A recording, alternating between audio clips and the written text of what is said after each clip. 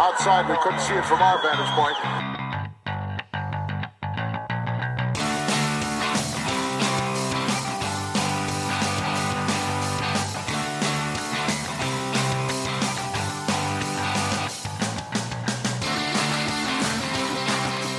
Hello, wrestling fans, and welcome to episode 5 of our Vantage Point, the Retro Wrestling Podcast. My name is Joe Morata. I'm alongside Michael Quinn.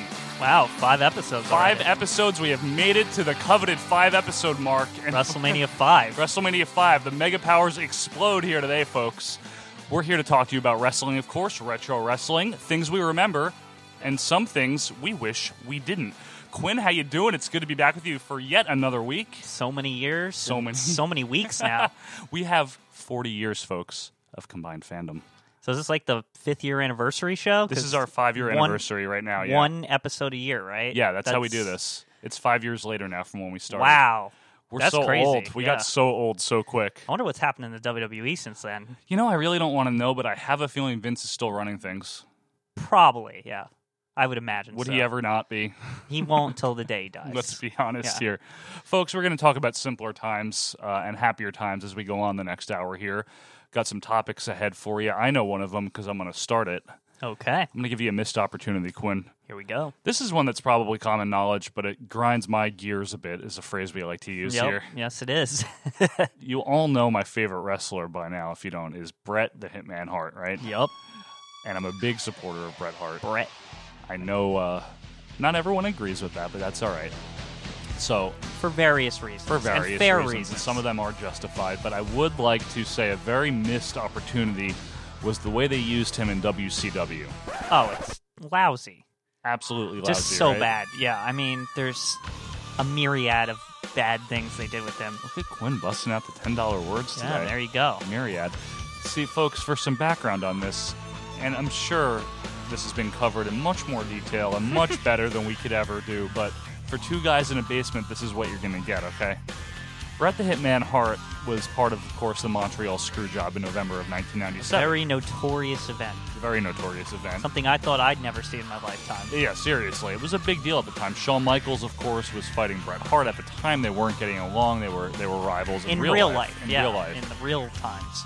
So Bret had already signed with WCW right before this, and For a lot of money, I may for add. a lot of money. What was it, like $20 million or No, something no. stupid? It was somewhere along the lines of $3 million a year. Okay, I think. $3 million a year, but wasn't it for like 10 years or something? No, it was for 3, I think. 3. Okay. I think so. But So regardless, $9 million. $9 million, and that's, Vince could not pay that back That's a then. lot I of mean, money for 1997. Exactly. So they have this match at Survivor Series 97, of course, where Bret Hart's defending the world title against Shawn Michaels, and allegedly the agreed upon decision to the match was going to be a double DQ or a schmoz, as Bret Hart called it. Right, A big but- schmoz. A big schmoz, as Brett calls it, but that wasn't really what Vince McMahon had in mind. No, so... And I don't blame him either, retrospectively. Yeah, and we can get into the opinions on that, but I can't say that I blame Vince either. As big a Bret Hart fan as I am, Yeah, he had to protect his business at the Right, time. So but- he screwed Bret out of the title. yeah. That's undisputed, obviously. That's fake Submission. submission. Yes. Referee Earl Hebner called for the bell when Bret was in the sharpshooter. He didn't really submit, of course, and that was it. So Shawn Michaels had the world title. Bret Hart then shows up in WCW about a month later, Right. right before Starrcade. And it's very weird from the beginning because This ties into our previous discussion about Sting stuff in 1997, in yeah. WCW 97, yeah. So Bret shows up, and they just, from the beginning, it was clear they didn't know what to do with this guy. Oh, they didn't. They had no idea what to do with Bret Hart. They did a lot of things wrong like that. So basically they gave Bret the role of referee in the match with Sting, and Sting lost or something before, and Bret said, no, that count wasn't real because it was an NWO ref, Nick Patrick, I believe. He was the assigned ref, but he wasn't an NWO ref anymore at that point, which made Right. it even more convoluted. Yeah, and then it almost felt like the finish got messed up. And I guess maybe their intention was it was supposed to be reminiscent of the screw job, and I think that's what the intention was.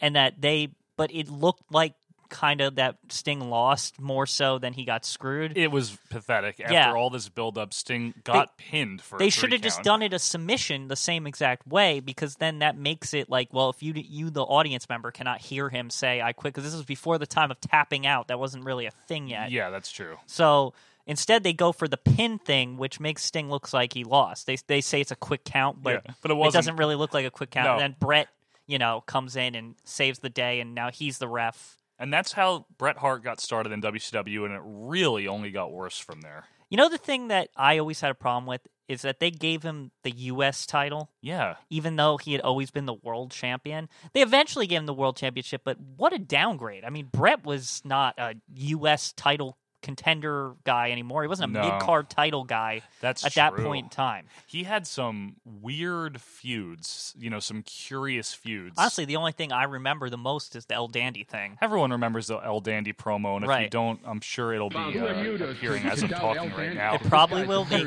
Yeah. But basically, Bret Hart gave this funny promo in 1999 when he was a heel. And you know what? That's the other thing about this whole WCW run. How many times did this guy switch from face to heel for no reason? Yeah, and he wasn't even there long because, I mean, his run was basically like U.S. title, world title, gets kicked in the face by Goldberg, and that's the end of And it. that was pretty much it. Early 2000, he was gone. Right, and it was all so fast. It was. And a lot of it was so forgettable. Yeah, I mean, I cannot believe, and I can believe because it's WCW and they're no longer with us. right, and Brett For came reasons. in. Brett came in, unfortunately for him, and I always say this, and I know it's a defense of WCW, but he came in when the two final bad years started. He did, but If he had come in a year earlier, I think he might have worked out better, honestly. do you think that they could have at least done Brett versus Hogan for once? They should have. That should have been the first thing. If he screwed Hogan out of the title, in Right. Hogan's eyes, he screwed him out of the title. How did they not do at like Super Brawl or something, right? Right. It should have been the next big pay per view. Yeah, not sold out. Yeah, because WCW had a bunch of pay per views. Right. Like they were the first to do the once a month thing. Yeah, they were. But whatever the big four of WCW was, I guess it would have been Super Brawl. Super Brawl was definitely one of the big Yeah, ones. because they put numbers on the end of Super Brawl, so it would have been a big deal. Super Brawl. Knowing WCW, if they did it, they would have done it like Clash of the Champions or Nitro or something. You know where what? Nobody would have ever paid to watch it. But honestly, why do I have this sick feeling that they did probably have like one match ever, and it was probably on They Nitro. probably did. They probably did. we'll probably find out after we did this from either the fans or we'll look it up on Google, one of the two. Because that would make perfect WCW sense to do that Right. match in March of '98 when But no one cares. isn't that kind of the point? You don't even remember if they did do that Hogan match. I'm almost Yeah. positive they didn't, but you don't. That's kind of the point. You're not really sure at the No. same time. And that's why this is such a missed opportunity for me, because you had Bret the fucking Hitman Hart yeah, you have Like- him in the WWE. fresh off of this monstrous Right. controversy. He And- could have been the biggest babyface in the universe. Yeah. He would be the guy to fight the NWO, if anything. Right! And the best they could come up with is that he becomes this weird ally of the NWO. Well, then he's in NWO. He was in NWO 2000, remember? Yes, and then he feuded with Lex Luger and Kurt Hennig And don't forget about El Dandy. and Dean Malenko. Dean Malenko. It's why was he? I really don't know. I don't know what they wanted to do. I think, honestly, if I'm thinking right now, I think a lot of what happened is Goldberg became hot right as he came in. And maybe they were like, well, now we got Goldberg, and he's Okay. he comes off as a bigger deal. Okay, you know what? I can't argue with the fact that the timing might not have been For ideal. Brett, it wasn't ideal. Yeah. For WCW, honestly, It was a hot period for they them. had two hot things in Brett and Goldberg. And I don't begrudge them for going the Goldberg route either. You can't really. No, I mean they caught lightning in a bottle there, and they ran That's with probably one it. of the best things WCW ever pulled off by themselves. Not a guy that they acquired. Absolutely, Just 100%. They put him in the power plant and all that. And Goldberg, DDP, yeah, Sting. Those are some really good organic WCW guys. right. And I mean WWE took some of their guys too. And in all fairness, like Brian Pillman, he was a WCW guy. Yeah, but he didn't. He would have risen if his leg didn't get messed up, and then he was. Yeah, that's true. That's not his. That's a good point. Yeah, But he was and just that was a shell. that was an ECW where that happened, if you recall. Well, it was while he was in ECW. He wasn't supposed to be wrestling, and he got hurt or something. No, he got in a right? car accident. Right, but he wasn't working for ECW at that point when he got in the car accident, if I recall? Because remember he but came it's with not- the cane in ECW? But it's not a wrestling injury. Okay, it wasn't is a what real I'm saying. wrestling related. No. Fair enough. But anyway, so back to Bret Hart real quick. I cannot believe it, but again, I can because it's WCW that they just did not find a way to capitalize on this more. They even had the opportunities because, if you recall, I believe Davey Boy and Jim Neidhart. Went along with them in protest. They did. They could have even had Rick Rude be with them since he was friend and just acknowledge it because yeah. there was so much they could have done to say, okay, well, here comes the Hart Foundation 2.0. They could have called them the Hart Clan or something stupid. It didn't matter what they called them. They were the Hart Foundation, basically. Right. Yeah, no, that would have been nice. Yeah. Anything to utilize the guy properly. Right. And it's WCW. They never really had any... They didn't really give a shit about, like, reusing WWE stuff ever. So what was their problem with That's using WWE stuff then? All of a sudden, oh no, we want him to be part of the NWO and be in our stuff. Like, what? Yeah, I just didn't get that. I thought they dropped the ball with Bret Hart. And I have to keep saying it, but really the downgrade to the U.S. title, to me, in my eyes, hurt him so much. Especially since he's not American. That's not even just it. It's saying. all it is. It's basically saying, you know what? In WCW, Bret Hart, you're really an intercontinental title kind of guy. Yeah, If you want to put it in WWF terms. Hell, the TV title, like we mentioned last time, that would have been a better title for him. I agree. Yeah, the U.S. title was whatever. No one cared about the U.S. title in '98. Not as much, no. Honestly, when he I mean, they used to elevate Booker T, if I remember, and that was pretty good, but... Yeah, but didn't Booker win the TV first in that whole... Yeah, but then the U.S. title was the one that said that, hey, Booker's ready for the world title now. Oh, yeah. Didn't he have both at the same time? At some point, when he came over, when they got bought, he had both, right? Yeah, when Booker won the U.S. title, that was the signal for, okay, this guy can hang with the main eventers. He's not just beating up TV title and cruiserweight guys anymore. Right. In fact, Booker T actually got a clean win over Bret Hart in WCW. That was probably with the U.S. title involved. Didn't he win the U.S. title off Bret? He might have. Did he? I don't remember. I have to look that up, but not my strong suit. Not my late '90s WCW is not my best. That's past the point when WCW started to get a little weird, as I say, with the new logo and all this. Yeah, the new logo, harder to watch. It was just it was just bad. Really garbage. So you would agree with me, though? I would definitely agree with you. They could have done so much more, and it's really a shame because I think Bret got traction after it was like a full year before he got traction, and they made him a world champion. Yeah, and then he's just cut short with Goldberg. That sucked. And I like to say I really can't blame Goldberg. He was green, to be fair. He made a mistake. He made one mistake. He'd been pretty safe up to that point from what I've known of him. As far as I understand, and I know Bret didn't begrudge him for it. Bret was actually very understanding about it. Yeah, it wasn't like he tried to hurt him. No, of course not. It's just a bad move. A worse move was putting Bret Hart as the leader of an NWO stable in NWO 2000, the aka silver and NWO black. Silver, yeah. Yeah, that was weird. Was that like the Techno Team 2000 version of the NWO? Yeah, I think it was, actually. Yeah. If you don't know who Techno Team 2000 was, folks, that was a very bad tag team in 1995 and 1996 WWF. Tag team of the future. Oh, yeah. They were from the future, if I recall. Yeah, they were from the future. They went in a time machine and came to Right. WWF. And fought the likes of like Rad Radford and other Man Mountain Rock and stuff. Man Mountain Rock was awesome. My dad Max always Payne. loved Man Mountain Rock just because he had a guitar that was shaped like the WWF logo. Your dad would like that. Yeah, my dad was really into that. Yeah. Yeah. But that was a good wrestler, actually, that guy. When he was Max Payne in WCW. Wasn't he with Mick Foley? Yeah. Yeah, he was tag partner with him. Max Payne and Cactus Jack. They were tag champs, if I recall, right? Or is that another? Is that Norman the Lunatic? Am I thinking of? You're thinking of Cactus Jack and Kevin Sullivan were tag champions. I don't think. Oh, I thought he was with Mad Max. Maybe they just were a tag team. They were a tag team. Okay. They have a very good, I guess you can call it like almost a hardcore match with the Nasties at Spring Stampede '94. Right. Okay. Remember that? That's a good match. All of WCW '94 is pretty decent, actually. Up until around the time Hogan's influence starts to creep in. Right. Well, you know? Hogan, 96, 97, 98. And I know we disagree, but... What? that those years are good, but Hogan was okay, but the problem that I have is that he didn't fight Bret Hart, yes. and that should have happened in That's 1998. what should have happened. That would have actually made sense. I mean, that's a match we all want to see. That is a match we all want to And see. we never really got... I mean, they could have even worked in that he, kind of jumped ahead of Bret at 9. Yeah, with the salt and the ceremonial salt and ch- everything. Yeah. and the charging in and being Yeah. like, I'll fight him for Yeah. you, brother. That's how Hogan talks. It's it's garbage. It is garbage. And speaking of garbage, we'll be back right after this. Looks like it's pickup day in more ways than one. George there is using a Glad 3-ply trash bag from the #1 name in trash. The WCW. And Joe's using your typical bargain bag. Or was. Give me strength. Try Glad 3-ply. They're reinforced. In fact, Glad 3-ply resist punctures past the average point where most bargain bags fail.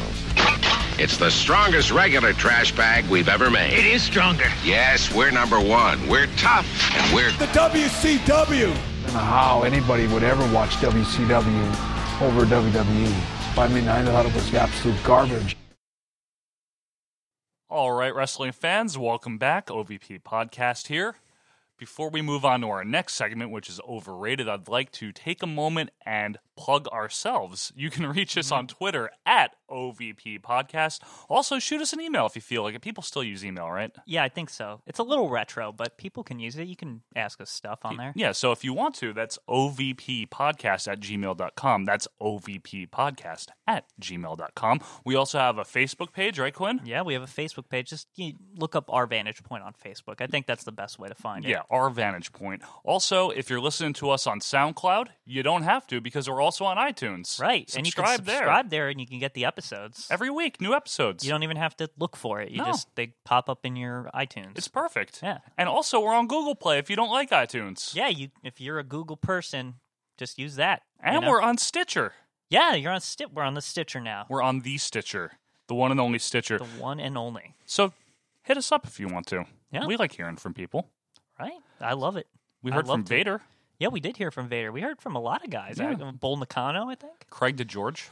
Yeah, Craig DeGeorge. I saw right. that just today, right? We're one step away from Sean Mooney. Oh, yeah. If we could get Sean Mooney, I think I would be very happy about that. It's time for our next segment. Quinn's going to introduce this. This is, of course, Overrated, where Quinn's going to tell us about something he thinks is overrated. I'm either going to disagree or not disagree, and a discussion will follow. Quinn, what do you got? Okay, so for this week, I think might be a little controversial because it's definitely a monumental event. You live life on the edge, Quinn. Yeah, I do like to live life on the edge. I think we look at it as a marker point, but the card itself, I don't like to go back and really watch it because it's just kind of whatever to me. What are we talking about here? We're talking about WrestleMania 14. Why do you think that is overrated? Well, I just think that there was a lot better cards in the time. I think it's noted more strictly because of the Austin Michaels match. And as the beginning, maybe, of the Attitude Era? The beginning of the Attitude Era, yeah. I think was that around the time when they aired the commercial for the new logo and all that, and the Undertaker throwing people out the building and all that nonsense? You're mixing two different things. The new logo came out the day after WrestleMania 14. Right. So it's like the marker point, but that adds actually, you're right, Super Bowl of 99. Right, yeah. okay. Where Undertaker's throwing people. I wasn't positive if it was in the Super Bowl of 98 or not, but whatever. Look up that commercial, by Yeah. the way. It is actually still funny. It's pretty good. Yeah. But I just wanted to take a minute, go through the card a little bit. Okay, and, run it down. Yeah, run it down like you did for WrestleMania 9, you know? Sure. And I don't know, it never really popped out of me anytime I would watch it again. I'd say, there was better WrestleManias than this, and Okay. it's just a historical mania. I'm willing to hear what you have to say. We'll see what I think when it's all said and done. So the first match is that Battle Royal, the Tag Battle Royal. That sucks. But a lot of people remember it for the LOD 2000 thing, right? With the helmets and all that nonsense. That also sucked. And Sonny with the flame bra. An animal with the bicycle shorts. Yeah, but you know what? As cool as it seemed at the time, and I think we definitely thought it was. Oh, I did. I'm not going to lie. It didn't really lead to anything. Were they even LOD 2000 for long? I don't remember if they stayed LOD 2000. I just remember Drunk Hawk came out of it. Yeah, Drunk Hawk. Ugh. Yeah. I think they slowly reverted to their normal attire. Right. I don't know if they kept... I think they kept the LOD Yeah. 2000 name. Just to give you a gist of who they last eliminated, which is kind of funny and shows you how meaningless this is. They eliminated the New Midnight Express. Are you last. shitting me? That is true. Looking at it right here. The New Midnight Express. Remember that? Bodacious Bart. and Bombastic Bob. Bombastic Bob. Yeah, that garbage. That was bad. Yeah. That was some bad stuff. So there you go. All right, so there's that. I'll concede that one. Yeah. Takamichi Noku versus Aguila. That was okay. Yeah, but was Lita involved yet? I don't even remember. No, Okay. Aguila. That was it wasn't S.A. until he Rios. once Okay. he became S.A. Rios. Still, though, I That's mean, a decent match. it's a decent match for but, Raw. yeah, it's a Raw match, right? Yeah. And that's the thing about this time. This is also the time when Raw started to become so important that WrestleMania kind of seemed like, okay, well, we're doing this now. You know, it was before the time when they re-upped their importance of WrestleMania. Kind of, yeah. I would say that no one anticipated or looked forward to the Takamichinoku Aguila match. They weren't looking forward to it. No, it was like just there. I remember This as a wasn't fan, some blow off to some big feud. No. This was like more like a showcase, if I recall. especially for Taka. for yeah. Taka and the new light heavyweight title. Yeah, the light title. the featherweight belt. Yeah, the whatever. bantamweight Yeah. WWF championship. Yeah. I do remember as a fan, because I remember very much anticipating WrestleMania 14, Right. but I had no thought or concern whatsoever about the first two matches you just mentioned. And again, I think we all anticipated this event Oh, hell yeah. because it was going to be the Michael's Michael's Austin with Austin. Tyson in the corner. Right. Sure. And that's great and all, but again, looking back on it, I think it gets a little overrated. Okay. What And else? so let's go through it now. Some more Triple H versus Owen Hart. That's kind of underwhelming, honestly. It's underwhelming. There's only, if I recall, some funny parts with Sergeant Slaughter and Oh, because they're handcuffed. yeah, they're handcuffed, right? It's stupid. It's stupid. It's inoffensive Yeah, as a match. It's okay. it's not yet the Triple H that was in '99. No, and it's sadly not the Owen Hart from 94, 95. No, You it's know, not. he didn't seem motivated. I don't blame him. It's coming off right after the screw job, which Exactly. we just talked about, and he's kind of flat. Wasn't he the Black Heart or something at Yeah, that point? he was the Black Heart. It was before the danger tape, the caution, danger the tape. caution tape. Yeah, the caution tape. Before he Owen Hart. became a construction zone. Yeah, he was just yeah, the Black Heart. you know? Exactly. And again, just a very whatever match.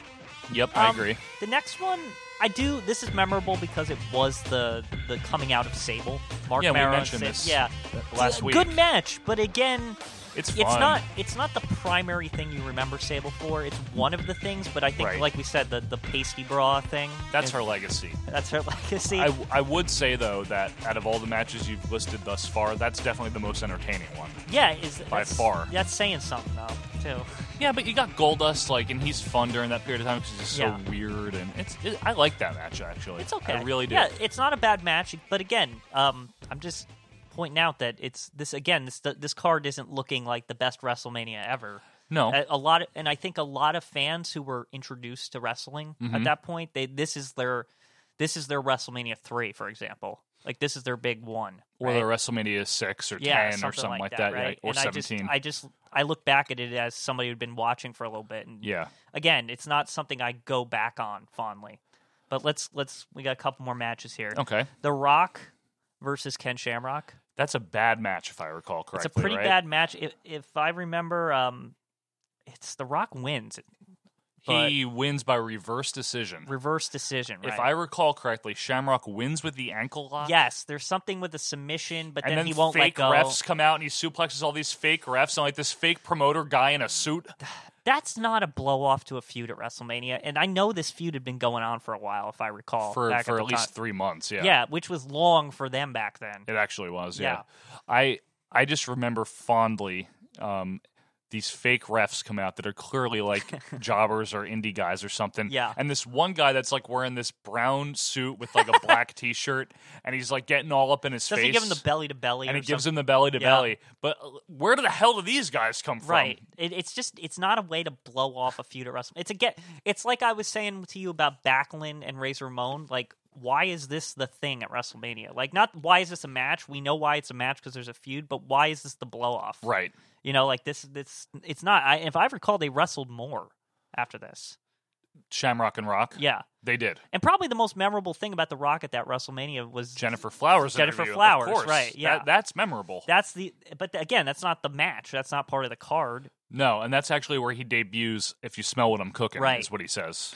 And so we got 3 more matches here. All right. The Cactus Jack Chainsaw Charlie versus New Age Outlaws. I don't know that I like that. I don't know that I like it either, and I think it's because, if I recall, they kind of cheat to get them in the dumpster, and then they use the wrong dumpster, and then the title, it's like a dusty finish. Like It they're- is, yeah. They And- pulled out a dusty finish. Not only is it a dusty finish, but they also cheat because remember they put the forklift control on, like they put like the platter over the dumpster so they can't get With out. the platter. You know how like a forklift has like the thing that lifts it? The forks? The fork itself, it like raises above it and then they put it on top of the dumpster door so they can't get out. The platter. Yeah, the platter, whatever. Well, I'm thinking of the thing that's on the fork, but yeah. Okay. 2 more matches. We got The Undertaker versus Kane. I don't know what I think of that. I don't know what I think of it because they face each other like a million times. That's the first time. That was definitely the most anticipated time. It was definitely the most intriguing time. I wouldn't say most anticipated. What?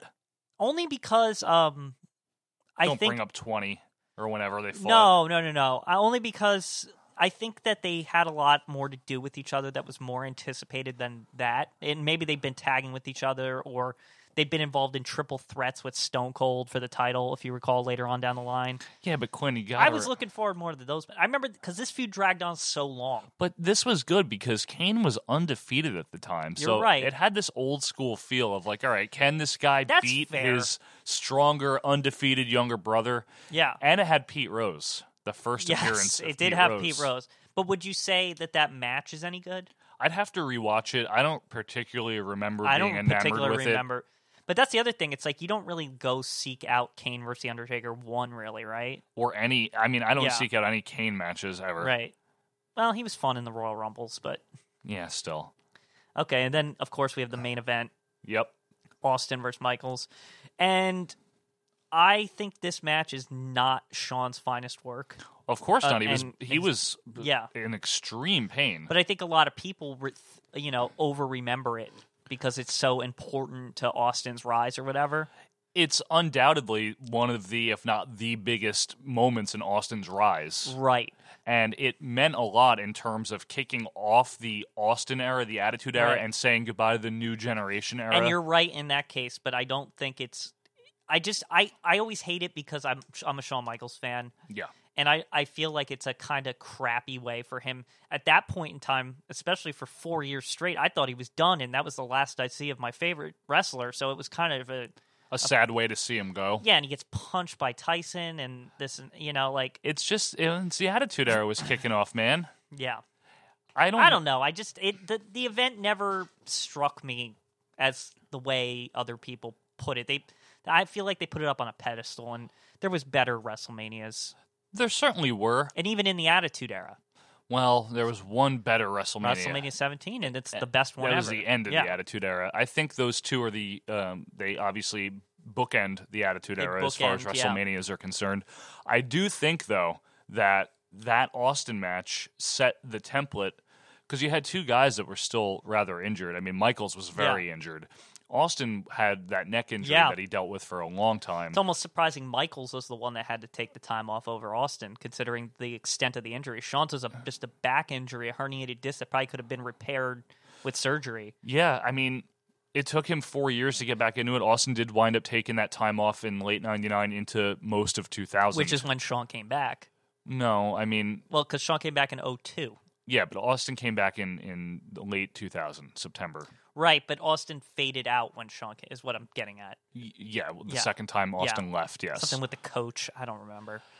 Anyway, what I was trying to say here is that match is a very good template for that Attitude Era brawly main event style that Austin really propounded throughout 98 with guys like Mick Foley. You're right. Kane, Undertaker. You're right. And I don't think that match is really the argument for overrated. It's kind of just the card as a whole. itself. It has an important feel to it, which I will say there hadn't been an important feel WrestleMania since maybe 10. You're right. But I 11 was held, I think, in my bathroom. I'm not sure where that one was.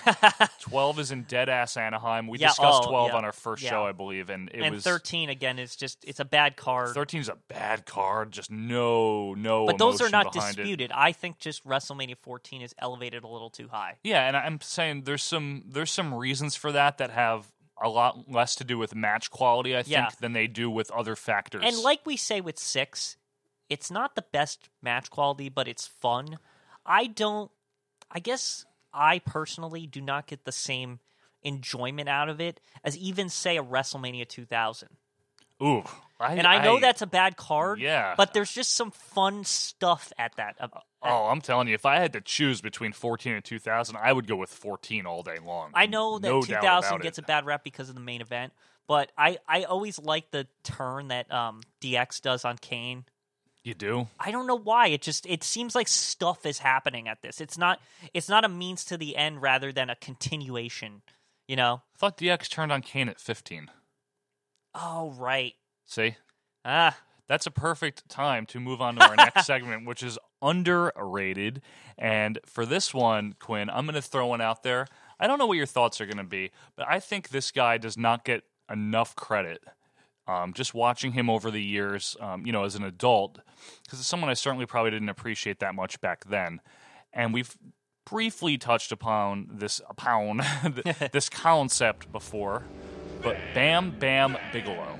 very underrated. I think so. I agree with you. Totally. I think he might get overshadowed sometimes by Vader, because in terms of the way they were positioned, they were somewhat similar. Yeah. The 400-pound big man that'll kick your ass and will do a moonsault. Yeah. I mean, Bam Bam was a big deal when he came out, from my understanding. I think 87 or something. Paul Heyman promoted him. 87 is when he signed with WWF, too, and he had this whole angle, which was kind of cool, where a bunch of different managers were all clamoring to sign him. Kind of like the Macho Man. Kind of like the Macho Man, except it wound up being the worst possible manager, Oliver Humperdinck, as a face. Or Engelbert Humperdinck, as I call him, but nobody's going to get that. You do call him that. Don't look up Engelbert Humperdinck. It's not. It's not funny. Yeah. I don't know why I just always call him that. Because it's a singer. And why does he have like a magic cane with him? That's a magic wand, I believe. He actually looks like one of the Koopa kids. He does, right? Yeah. I don't know which one. Fireball, tell me which one. Mike Fireball, if you're listening, shoot me a text right now as you're listening to this and tell me which Koopa kid he looks like. But I would say Bam Bam is underrated. I mean, he came in 87. He was a big deal. Yeah. And he had kick-ass music. His face music. It's good. And it just sucks seeing him get jobbed to like one-man gang at WrestleMania 4. I never understood why he didn't go further in that tournament. I think he had a knee injury. Or was it just because they wanted Macho Man to just kind of not have some real competing faces with him there, like that, to highlight Macho? Yeah, that's a good point, actually. There aren't that many competing faces in that tournament because Steamboat gets eliminated in the first round. That always pissed me off. Morocco doesn't make it, and Morocco wasn't that big a face anyway. The Steamboat thing is more annoying because he had just come off WrestleMania 3. Yeah, and you could have had Savage Steamboat too. But that, you know what, in Atlantic City, at that crowd with that venue, that wouldn't have been the time to do it. Could you imagine Savage Steamboat 2 in the middle of that tournament? That would have been strange. Yeah, but it would have brightened up that boring-ass tournament. That's true. Back to Bigelow here. So his initial face run, it was short, but he was over. Yeah. And it was a big deal. I mean, he was a big deal in that Survivor Series 87, if you recall. He made it longer than Hogan. That's Hogan true. Hogan got eliminated before I never he got did. the feeling like they were pushing him right in the first run. Yeah, I mean, you know what? Even when he's with the Hogan in Survivor Series, I never get the feeling like we're supposed to care about him. Like, it always feels like we're supposed to care about Hogan and Andre in that. Right. You know, it's just a continuation of that. Bam Bam's just there. I think we were supposed to care about Hogan and Andre. So then, of course, when he came back as a heel, I know he went to Japan. He actually was a tag team with Vader. They won the IWGP. That sounds like tag an awesome titles, tag team, right? I wish that I could watch old Japanese wrestling, but it's not really. I think you can with New Japan World, but were they even in New Japan? Was that All Japan? IWGP is New Japan. Oh, it was IWGP. Okay. Yeah, so they were a tag team, and they won the tag titles, I believe, which is really cool. That's a cool tag team. That's a cool tag team. Because Vader's kind of like, he was newer then. He was newer than Bam Bam at that point. Right. Or maybe they came up around the same time. But Vader, I don't think, was prominent until like 1990 or something like that. Bam Bam was a little earlier. Like as in Japan even. I don't know when their team was. It might have been 91 or something like that. Yeah. So when he came back as a heel, as a kid, I remember Bam Bam was in the Corporation when I started watching. Yeah. And I was like, this guy sucks. Like, what is this guy? Yeah. You know, I didn't care about him. I was like, who cares about Bam Bam Bigelow? Yeah, that's when they started. He felt less important. Yeah. I think. And then he had, of course, the Lawrence Taylor feud. Right. Which I'm going to give Bam Bam credit. He carried the guy to a hell of a match right. for a celebrity. That match, you know what? It's a pay-per-view that has Shawn and Diesel on it, and you would think that should be the best match. But somehow, to me, always Taylor and Bam Bam just seems better for some reason. I'd argue that you're right on that. Yeah. Yeah. That's a well-worked match. And I think half of that is also Shawn and Diesel are a little miffed that they're not in the main event.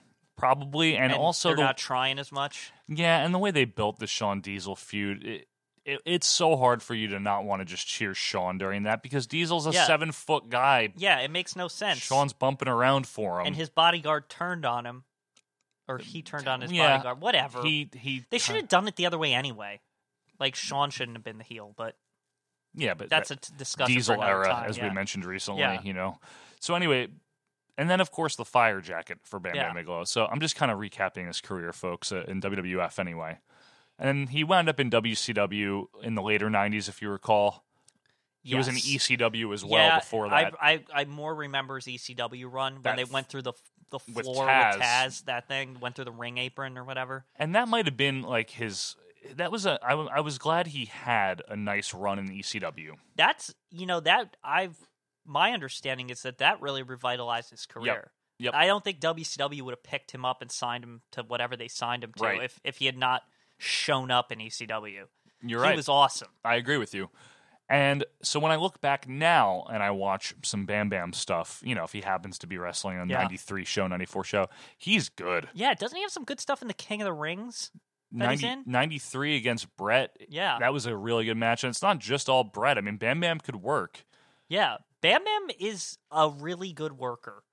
I will say that about him. He's a good big man. And I think that's what a lot of people need to go back and find with Bam Bam. That's the stuff. People look at him and they're like, oh, what is this, like the big boss man or something like that? Who's also very good. He's also very good, but again, not regarded for in-ring work. Yeah, I think, you don't want to compare Bam Bam Bigelow to King Kong Bundy. Yeah. They're not the same. Yeah. Or One Man Gang. I mean, he was okay, but, Yeah. You mean Akeem? Yeah, that guy. Same guy. Yeah. But Bam Bam had some quality matches with Brett. I know that he was part of a very good 6-man tag at SummerSlam 93. Right. He had a good feud with Tatanka wrestling quality-wise. It wasn't too bad. He was a good wrestler. I like him. Don't think he gets enough credit. Maybe he does. I always underrated him, at least. I think a big problem with Bam Bam... This is just unfortunate, and they probably thought it was cool when he first came. I always hated the fire tights thing. I know his head's got the fire, but the fire really, jumpsuit. Does he really need like a fire jumpsuit? What's wrong with it? I don't know. It's just there's something lame about it to me. I don't know what it is. It's just couldn't they think of anything else than that? I know he's got the fire on his head, but I like the fire tights. It never perturbed you at all. Like he looks a little silly. It doesn't bother me. What did bother me was the flame jacket when he turned face. Now he's more flamey. Now he's more flaming more. Flaming hot Cheeto. Yeah. Yeah, I get the whole it's supposed to match his head thing, but I don't know. It's a little much for me. His tights always. That always made him look stupid to me. I don't know why. I didn't mind it. No? I'll be honest with you. No, I really like watching him now in retrospect. Dude can do a moonsault. He's rough too. Like you feel like he Yep. could actually hurt somebody. Yep, he had a good look, or like he just looked like he was gonna kick your ass. Body wise, yeah. Again, I don't like the tights, but yes, he looks like he could kick someone's ass. Yep. So He's got that Vader quality about him. he does. Yeah. So now when I see him on whatever, I get really happy. I'm like, yeah, Bam Bam. I like Yeah. Bam Bam. Yeah. You know, Bam Bam Bigelow. Bam Bam Bigelow. I always do that. Yeah, just a overall underrated wrestler. I would say so. Is he in the Hall of Fame? I don't believe so. Is he? I would want him to be if he isn't. I would can't hope he remember is, now but- because you got the likes of Coco Beware in there. You can't really. Sometimes Yeah. you can't pinpoint in your brain where if they are or aren't, and there's too many people in the Hall of Fame. Yeah, I know. Well, they have to do it every year, so Yeah. you got to pick people. I mean, you would think if Rikishi's in, Bam Bam should be in. I agree, You but know. I don't think Bam Bam's in. And I can't be positive he is. he should be if he's Yeah. not. And obviously, by the time you're listening to this, you can just look this up and tell us that we're wrong. Yeah, Remember to tweet at us at OVP Podcast. Yeah. And you can email us at ovppodcast@gmail.com. Again, that's ovppodcast@gmail.com. Subscribe on iTunes, Google Play, Stitcher. Hit us up. We're on everything. We're on everything. MySpace, I think. Not the MySpace, MySpace. but we may be on MySpace. Friendster, Friendster. ICQ. I think you can download us on Napster. Yeah, LimeWire, I think we're going to be on. Morpheus. Yeah. IRC chat, Yeah, something like that. Usenet. Yeah. We'll be back right after this.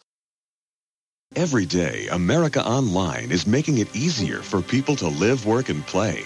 Hey, Dan, ready for the game? I'm just finishing up here with my new kayaking friends. Kayaking friends on your computer? Yeah, I just got America Online. Sounds great. Listen, I can't go to the game today. What? I've got to send something for my mom's birthday. It's tomorrow. I'll then book plane tickets for our trip next week, and my kids got to go to the library to look up dinosaurs. Hey, we can take care of all that before we go. Yeah, right. Oh, with America Online. America Online can do all that? Yeah. How about sending your mom some nice flowers? All you do is click on Marketplace. We place an order. Flowers are sent. Now let's access the online travel service. How long have you had this? I don't know!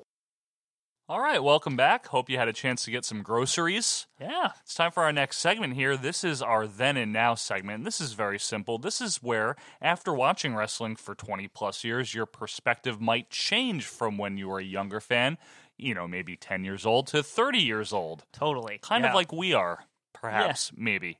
Possibly. Quinn, what do you got? What's changed? I think what's changed is my perception on a time period that I'm going to bring up. All right. I'll set the stage, really. Ooh, I like it. Okay, so it was about late 96, and WCW is killing it. Mm-hmm. And it was a time period where I felt at that point that the WWE was a bit stale. Oh, yeah. And you can still argue that it may be may have been stale, but a lot of cool things happened in it. And I'm going to say it's the time period of about late 96, the last couple pay-per-views of 96, to about the build-up to WrestleMania 13. Yeah, that's a cool time period. It's a cool time period, and I know Mick Foley himself has said in some DVD that it was a time period where he felt the show's quality was better, but nobody was noticing because the NWO was red hot and WCW was just on a roll. I would agree to a large extent with that. It's the perceptible difference came around September, October 96. I think a little later even. Really? I would say to the mainstream started at least. to kick in September, October. But let me go over a couple things I thought I've looked back and I think we've watched together that are definitely way different than how I guess I perceived it and way different than what WCW was doing. Okay. Just the emergence of Austin at that point. Yeah. Especially in late 96. That's not... A lot of people overlook that. They kind of think back to the King of the Ring 96.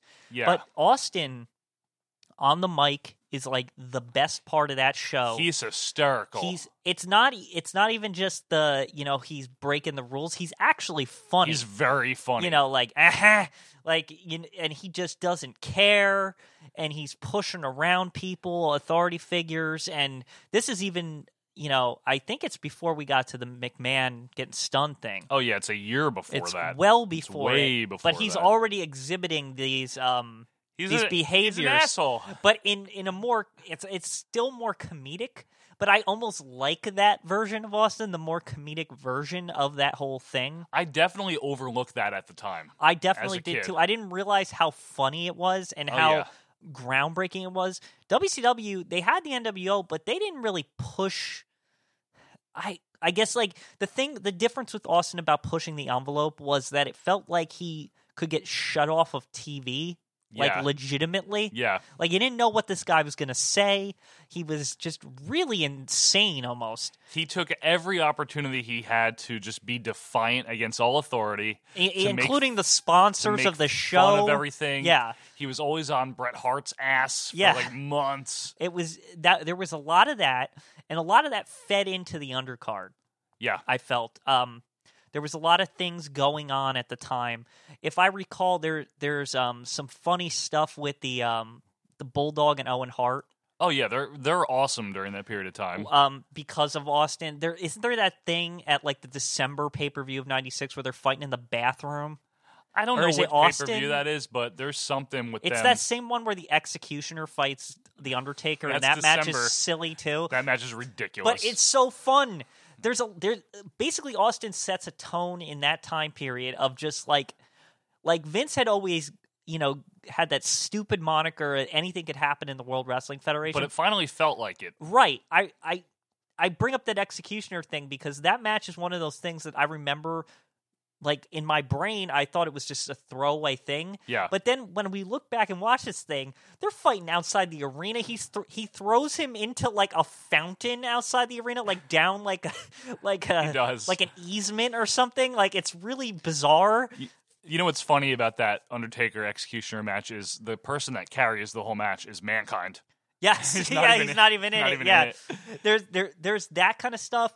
There's things like the Pillman's got a gun. Well, of course, yeah, we know that was and we brought that up before. We didn't really go into it, but that is just one of those things that is so experimental. Oh, definitely. That was a huge chance. It's even bizarre looking back to it. It is. It's definitely out of nowhere for them. It's out of nowhere. It's more realistic than anything the WWE does now or has been since. I think it went too far in the realistic factor to the point where they were like, we can't do that again. They actually had to apologize for Pillman's language and everything. Right, but I mean, as a kid, I wasn't sure I'm going to say real. the same thing. I wasn't, like, he sold that like I knew champ. Wrestling wasn't real by then. But you thought maybe these guys don't there. like each other in the back or something, and there's something else to this that we don't know. I did. I wasn't sure too. When that show went off the air, I didn't know if that was real or not. Yeah, I was really like, did they have to shut, like,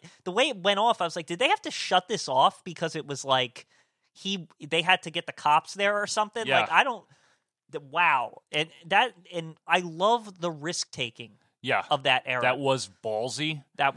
They were doing everything they could to compete with WCW, and not a lot of people noticed at the time. You're right. But that is a good period of time. Yeah, late 96 into 97, obviously, then Raw takes off, becomes a 2-hour show. And there's even more, there's chock full of stuff in this. There's what else? The Nation of Domination is not really appreciated in retrospect of how ballsy, and again, you're pushing the race card hard.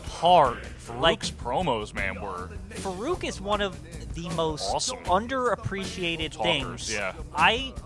It's believable that he is, like, oppressed or something. Yeah. Within, like, that there's maybe something going on in the back. Yeah. That, like, he needs to get a gang of other dudes to back him up and, like... Right. And then he's got those rapper guys with him. PG-13. They look goofy now. But I would gather that people in the middle parts of the country thought, oh, wow, these are real rappers, and, they might be dangerous. Like, because they did look a little slimy and, like, possibly, like, they didn't look like they were from the WWE. Let's put it that way. Yeah, they look like they're people you'd see at 7-Eleven at 11 o'clock at night. Yeah, but they look like hoodlums. Like people who would I cause said, some trouble. people you'd see at 7-Eleven at 11 o'clock I'm just saying they look like people who would cause some trouble and cause an incident. But let's put it that way.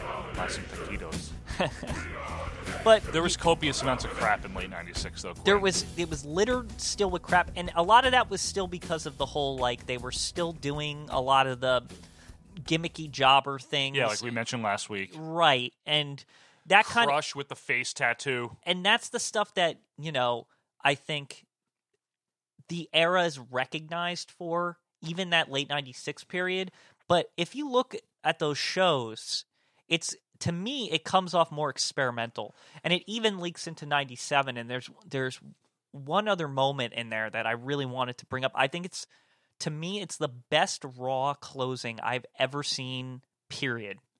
Is this from the Bret Hart heel turn, or the Bret Hart tirade episode? The tirade, yeah, From when March he of punches 97. Pat Patterson. This is March 17th, 97, I believe folks. it's the Raw right before WrestleMania 13. Correct. It's the last Raw. This is where Sid beats Bret Hart in a steel cage match. Right. Austin had tried to interfere on Bret's behalf only so Bret would win the title for the WrestleMania match. Undertaker interfered on Sid's behalf. But before this all gets started, after all that happens, the match. Yeah, Bret itself, goes on this tirade against Vince McMahon. He says this is bullshit on TV. Doesn't get censored. Yep. They have to apologize. Yep. All this is happening, but then the breakdown is just insane. Steve Austin appears on the Titantron. Starts ranting and raving that, you screwed it all up. I could have faced you for the title. But you're a loser. And then Bret says something about your stones are so cold. Your stones are so cold. And then Sid runs out. And he looks directly in the camera. I swear. And what does he say, Joe? He says, "I don't know shit." Yeah, because Bret's saying something, yelling something at him. Like, you know it, everybody knows it. You know it, everyone knows like, it. I don't know shit. Yeah. So Sid's going crazy. He comes out. Then Undertaker comes out. Then Undertaker strolls on out, and he starts fighting with them. So you got Austin, Bret, Undertaker, and Sid all fighting, and then Bret is on the ramp. And he punches Pat Patterson. Yes. And then Austin strolls his way down, but not just a stroll. He runs out and he starts just hammering Bret Hart. And then to top it all off, at the very end, somebody who's supposed to be injured, Shawn Michaels comes, starts dancing all around with a chair this. And Vince is yelling on the mic, he's going to get hurt and he's going to die and all this. And then that's how it closes. And this is the show right before WrestleMania. That was a great go-home show. And I think it illustrates how, from that late period point, how they had built up all this interconnecting web of storylines. That's true, because Shawn didn't like Sid. Right, and I think it illustrates how much storytelling was actually happening from that time period. There was a lot, and it involved all your serious talent. Right. Owen and Bulldog also were in the midst of the Bret and Austin feud, which was very weird at the time, because Austin was a heel. Correct. Still, even though people were cheering him, he was still technically a heel. And that's, I think, that bathroom brawl thing. And which was hilarious, by the way. I don't know if it's... I think Austin puts one of their heads in a toilet. I wouldn't doubt it. Yeah. So Austin's a heel, but so are Bulldog and Owen.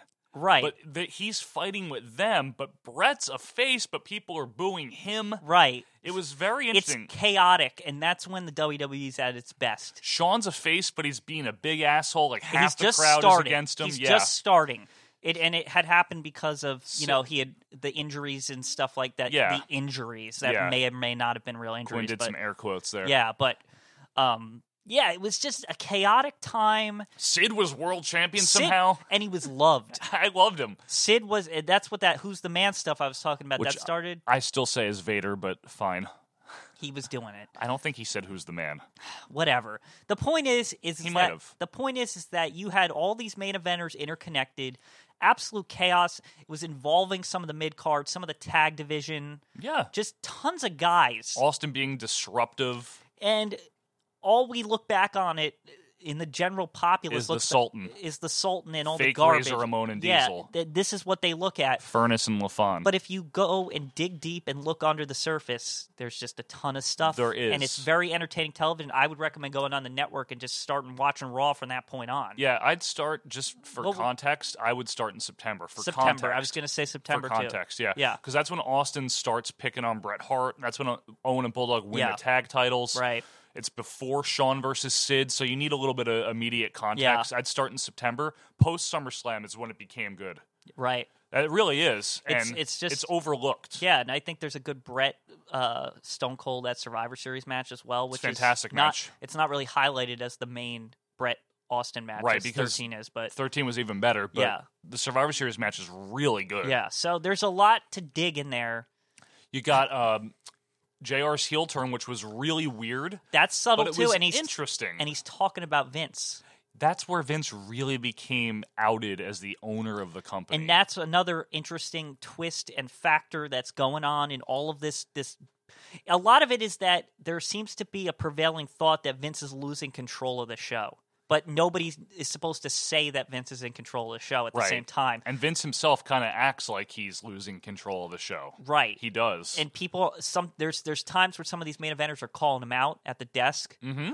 Occasionally, Sean, Brett, Austin, and you're not really supposed to know because it was a very protected secret on the show. On the show, yeah, not in real life. Not in real life, people but knew, yeah, it was people knew. But on the show, it was never on the really show, mentioned. it was never acknowledged whatsoever for years. That's true. Vince had been on the show since the early '80s and never been acknowledged as the owner or the owner's son at the time. Yeah, yeah, but yeah, that was an interesting period of time. 100% agree. It is something that I did not appreciate. It almost infuses it's a controlled ECW feel.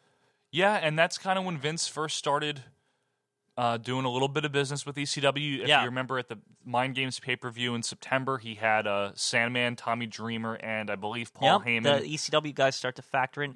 When was the ECW Raw? February of 97. So there, it does fall in that period, yeah. Yeah. Just crazy stuff. That was interesting, too. Yes. That was interesting because I had just never seen another promotion other than WCW being acknowledged, period.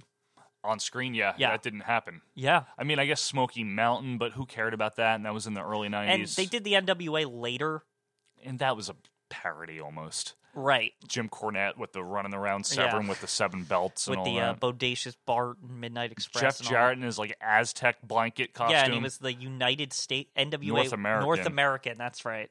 North American. Yeah, it's just weird stuff. I'm not a Jeff Jarrett fan. But to get back to the point. 96. Late 96, early 97. Is there a lot of crap? Yes. Is there a lot of crap? Yes. But I think the innovations, the experimentations. It's overlooked. The pure chaos, the great storytelling, the fantastic characters, strong characters, overall make it a short time period that I think then and now it looks much better when you look back at it. I did not appreciate it, but if you look and count the roster real quick, you got Brett, Sean, Sid, Austin, Undertaker, Vader, Mankind, Farouk, Bulldog, Owen. I mean, that's quality right there. Those are quality guys to have on the roster. And you have a slow formation of the Nation of Domination. Mm-hmm. You got the initial members of Crush and Savio? Well, Crush and Farouk, really. And then Crush and Farouk, but Savio came later, right? Savio was a few months later, yeah. I just remember that those were the original 3. By the time we got to 13... Yeah. Yeah. And then, you had your crap. You had your Sultan, your Rocky Maivia, your fake Razor and Diesel, your Philip and Furnace LaFon. And that Rocky... Isn't that Rocky... Yeah, Furnace LaFon. Isn't that Rocky Sucks stuff start to happen during that, too? Yeah, early 97. Yeah, so it's like a lot of important stuff that led into the Attitude Era. The Attitude Era would not have been possible without that groundwork being laid in a time when they were being overlooked quite a bit. I agree. It was kind of a pre-Attitude Era. It's a pre-Attitude Era. Yeah, and I don't like to consider that part of the New Generation Era because I really feel like there's a mood change that distinctly happens during that time. Yeah, it's right around the summer of 96, around the end of the summer there. Right. Some people say it started with King of the Ring, but Austin didn't really do much until he didn't. From June to September, he did almost nothing. They let him go do his thing after that. Yeah, it was around September. You're right.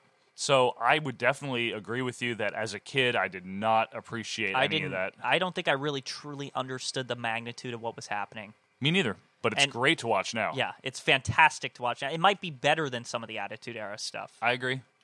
I absolutely agree. And it might be a bold statement for some people, but it might be better.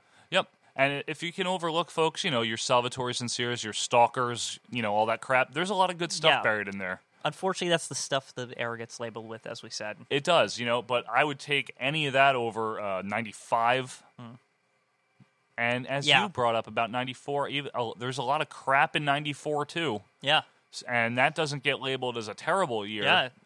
Exactly. But there's a lot of crap in 99.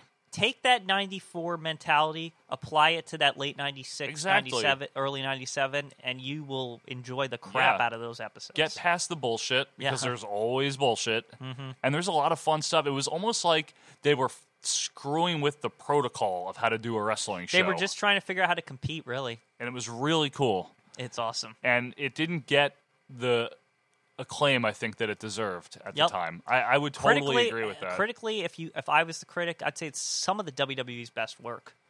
Yeah, I mean, I guess. And not in terms of wrestling quality, though. Yeah, not in terms of wrestling quality, but in storytelling, yes. In storytelling and in unpredictability and not knowing what's going to happen, I mean, Yeah. and breaking the norm, definitely. I would 100% agree there. Speaking of breaking the norm, Quinn, we're just about out of time here. So, folks, Yes, I would like you to, as I say, tweet at us at OVP Podcast. You can email us at ovppodcast@gmail.com. That's ovppodcast@gmail.com. Get it right. Get it right. You can, or pay the price. You can also subscribe on iTunes. You can subscribe on Google Play. You have nothing to lose. Just go for it. You'll get updates every time we release a new episode. Contact us. You can hear from us. Yeah. If you love this podcast, you want to do that. We want to hear from you. What do you want us to talk about? Do you like what we're talking about? Does it make sense? I think it does, but I think it does too. Yeah. Anyway, folks, we're just about out of time here. It's been a great show. Great talking to you, Quinn. Great we will week. see you guys next week or next year if you go by Quinn's chronology. I guess they might see us next year. I don't know. You might see us next year. That's all, folks. We'll see you next time, wrestling fans. See ya.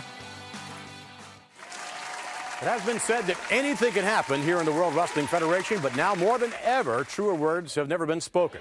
This is a conscious effort on our part to open the creative envelope, so to speak, in order to entertain you in a more contemporary manner. Even though we call ourselves sports entertainment because of the athleticism involved, the key word in that phrase is entertainment. The WWF extends far beyond the strict confines of sports presentation into the wide-open environment of broad-based entertainment. We borrow from such program niches like soap operas, like The Days of Our Lives, or music videos such as those on MTV, daytime talk shows like Jerry Springer and others, cartoons like the King of the Hill on Fox, sitcoms like Seinfeld, and other widely accepted forms of television entertainment. We in the WWF think that you, the audience, are, quite frankly, tired of having your intelligence insulted. We also think that you're tired of the same old simplistic theory of good guys versus bad guys. Surely the era of the superhero who urge you to say your prayers and take your vitamins is definitely passé. Therefore, we've embarked upon a far more innovative and contemporary creative campaign that is far more invigorating and extemporaneous than ever before. We are responsible television producers who work hard to bring you this outrageous, wacky, wonderful world known as the WWF. Through some 50 years, the World Wrestling Federation has been an entertainment mainstay here in North America and all over the world. One of the reasons for that longevity is as the times have changed, so have we. Will you stop?